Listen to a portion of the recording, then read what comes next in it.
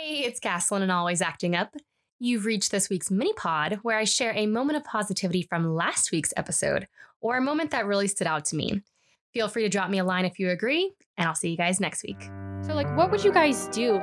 How would you avoid getting yourself into a situation where maybe, I don't know, do you guys sit there and skim through everything on your contract or their keywords? What do you think the best suggestion would be and solution?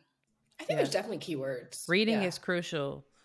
The keywords to look for. To look for are, like you said, the terms, the usage, of course, the rate, and those things like exclusive, in perpetuity, how long this is going to be running.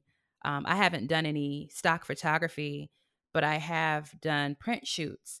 And in my print shoot contract, it would be a year or 18 months or whatever. But I have some stuff that's still on these websites right now that's way beyond the contract, so then I can technically go back to my agent and be like, hey, what were the terms? It said 18 months. Well, this is still sitting on their website as a new product, and it's not.